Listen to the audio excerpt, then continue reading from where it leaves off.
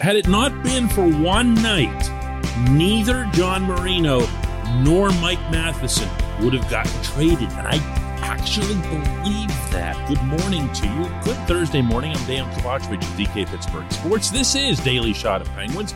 Comes your way bright and early every weekday if you're into baseball and or football. I also offer daily shots of Pirates and Steelers where you found this, and I hope you'll check those out as well.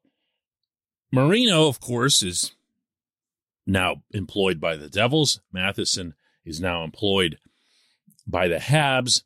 And if it hadn't been for Game 7, obviously that was the game I was going to reference in New York, I think they'd both be here. I might be wrong, but I don't think so. And here's why.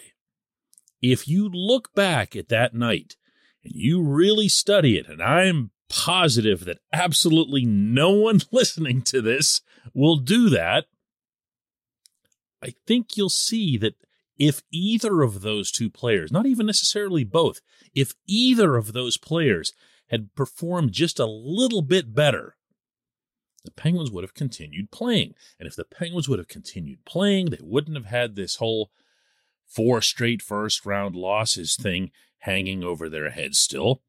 They might, since they'd had Tristan Jarry come back, have advanced through another round and made it to the Eastern Conference Final.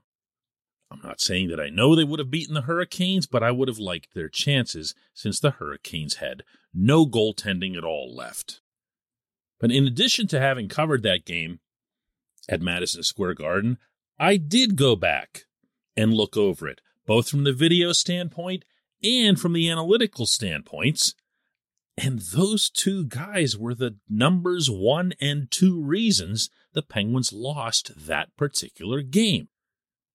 Matheson just couldn't keep from allowing other teams to score goals off his feet.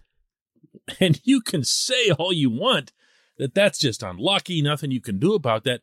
And you're right if it doesn't happen all the time, which it did in that series. By my count, there were 4 New York goals that went off of either his skates or his shin pads. And that's because he wasn't able to move guys away from the front of the net. Because you know what happens when you move guys from the front of the net? You move from the front of the net too, because why would you hang out there?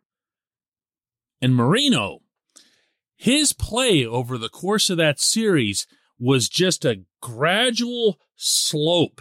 He was outstanding in Game 1. Do you remember that? The triple overtime? That might have been some of the best hockey of that young man's career, and he kept it going through all 6 periods. But Game 7, by the time that comes along, I could point pretty routinely to at least 2 New York goals on which he was the main culprit. And when that's added to the lack of offense that he showed, not just in the playoffs, but really all through the regular season, that's not great. And that crystallized, again, I believe this, the decision made by Ron Hextall and or Brian Burke to move not one, but both of those players. This portion of Daily Shot of Penguins is brought to you by the good people at the Greater Pittsburgh Community Food Bank, where they're committed to providing food for all of our neighbors in need across Western Pennsylvania. They, in turn, need your help. Find out how $1 can be turned into 5 full meals. For those in need, visit pittsburghfoodbank.org. We really don't have to wonder about this in Marino's case, by the way. In speaking with reporters who cover the Devils, he openly acknowledged that he'd heard and had expected that he'd get moved. Now, that doesn't mean it was done in some mean, punitive, we'll show you and send you to Newark kind of way. But it does mean that John, who's a pretty bright kid, was able to look at the Penguins' cap situation, be fully aware that they were going to have to move money off the back line, and see that he wasn't exactly atop the coach's good list as the season came to a conclusion. Matheson, in contract, professed to being a lot more surprised when he spoke with Montreal reporters, and that too is understandable because Matheson played the best hockey of his NHL career this past season. I thought Todd Reirden put a lot of good things into his game in really simplifying what he did in his own end, making sure that he didn't constantly run around, which was the thing that got him in a lot of trouble in his years in Sunrise and then in his first year with the Penguins. Reirden just basically told him, look, when the puck's in your own end, find a place to anchor yourself and move only in this situation. Take a risk only in this situation. And that worked to an extent, but again, none of that, and this goes for both Marino and Matheson, was going to turn either of them into someone who could clear the front of the net.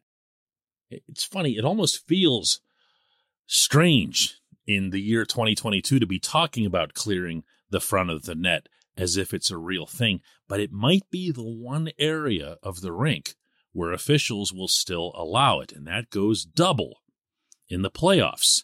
If you aren't being mean to the guy that's right in front of you, if you aren't doing your level best to get that player away from the crease, away from your goaltender, then you had better at least be proficient in fronting the guy. And yes, that's now a thing. In fact, for most coaches, it's the thing.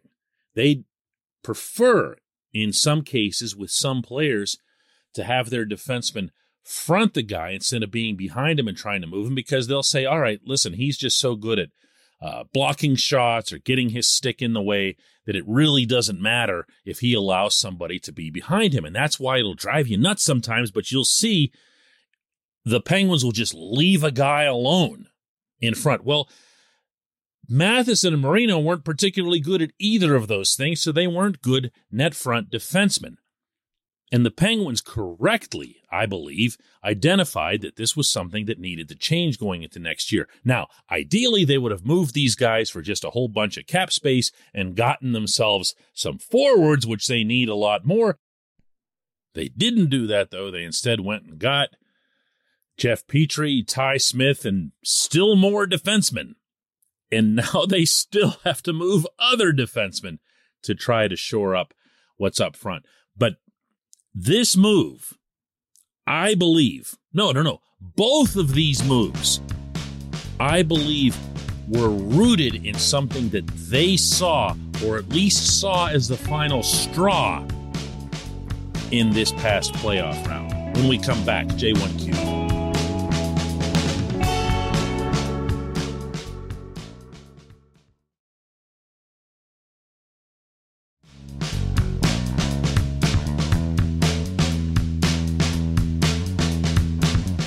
J1Q comes from Jeff, who asks, VK, on Tuesday's Daily Shot, you mentioned that the Penguins' overall age might make it challenging to go 82 games plus 4 rounds of playoffs.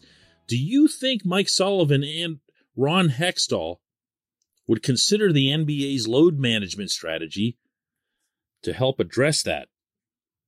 Anybody who doesn't know what Jeff's referencing here might be surprised to know that I do. I had to learn up on how the NBA in recent years, beginning with the Golden State Warriors, who I think have won a bunch of championships, and I'm not being facetious, I don't follow the NBA, but I had to, in this case, find out what was up there, because the Pirates started taking that approach about 5-6 years ago under the previous general manager, Neil Huntington, and it most definitely has continued under the current GM, Ben Cherington. Plain and simple, analysts go through a player's schedule, their biorhythm, their sleep, the travel, the hours lost, the double headers, the X number of days in a row without a day off, and they compute in advance while also adjusting it over the course of a 6-month, 162-game season, that this guy's going to be off that day, that guy's going to be off another day. So it drives some baseball fans, a lot of them nuts, actually, when they show up at PNC Park and don't see Brian Reynolds or Ke'Bryan Hayes or the handful of guys that the Pirates have who are genuinely worth watching. And it's not easily understood because it wasn't all that long ago that Jason Bay, for example, a Rookie of the Year, an all-star in Pittsburgh, played all 162. And at the time that he did, and I was covering the team back then, Lloyd McClendon, the manager at the time, said, why wouldn't I play him? He's young. I'm just going to play him every day. Well, it was the Warriors in the NBA who, I don't want to say that they pioneered the concept of resting guys. That seems a little bit excessive. But they came up with a formula that took even some of their big stars. I'm sorry, I can't name any of them. But they took some of those guys and told them, you're just not going to play in X number of games, or we're going to minimize the amount that you do this in a game. And they would try to make sure that they did that sort of thing on the road. But then that would disappoint fans on the road who would want to show up and see a good team. Try to picture, for example, Sidney Crosby when he makes his annual Western Canada trips, and it's seen as a really big deal. So I say all that only to come back with this. No, never, no chance. The hockey culture still has so many miles to go before it can cross any bridge like that. That's the machismo of this sport that hasn't even begun to fade. Do you remember just a couple of years ago when the Penguins were getting close to the playoffs and they hadn't had a successful run in a while, and Sid still insisted on staying in the lineup and playing all 82, and he didn't have to insist very hard because everyone in the hockey culture understood that that was going to be something of a badge of honor for him, and he's an important guy and an influential guy, and he's going to get his wish, and he did. That's not why they lost in the playoffs, but, Sid wasn't very effective that year at all. Goal and 6 assists in that round. And I'll bet someone who's loaded with a lot more medical knowledge and data than I am could make a very compelling case that Sid would have been a much more productive player in those playoffs had he, been rested. Had there been some kind of priority, not just over the last couple of games, but again, over the course of the full schedule. There's going to be an NHL team that does this. But I don't know which one. I only know that out of the 32 that the league has, no one's dared to try it yet. Really, really good question. I appreciate it. I appreciate everyone listening to Daily Shot of Penguins. We'll do one last one this week tomorrow.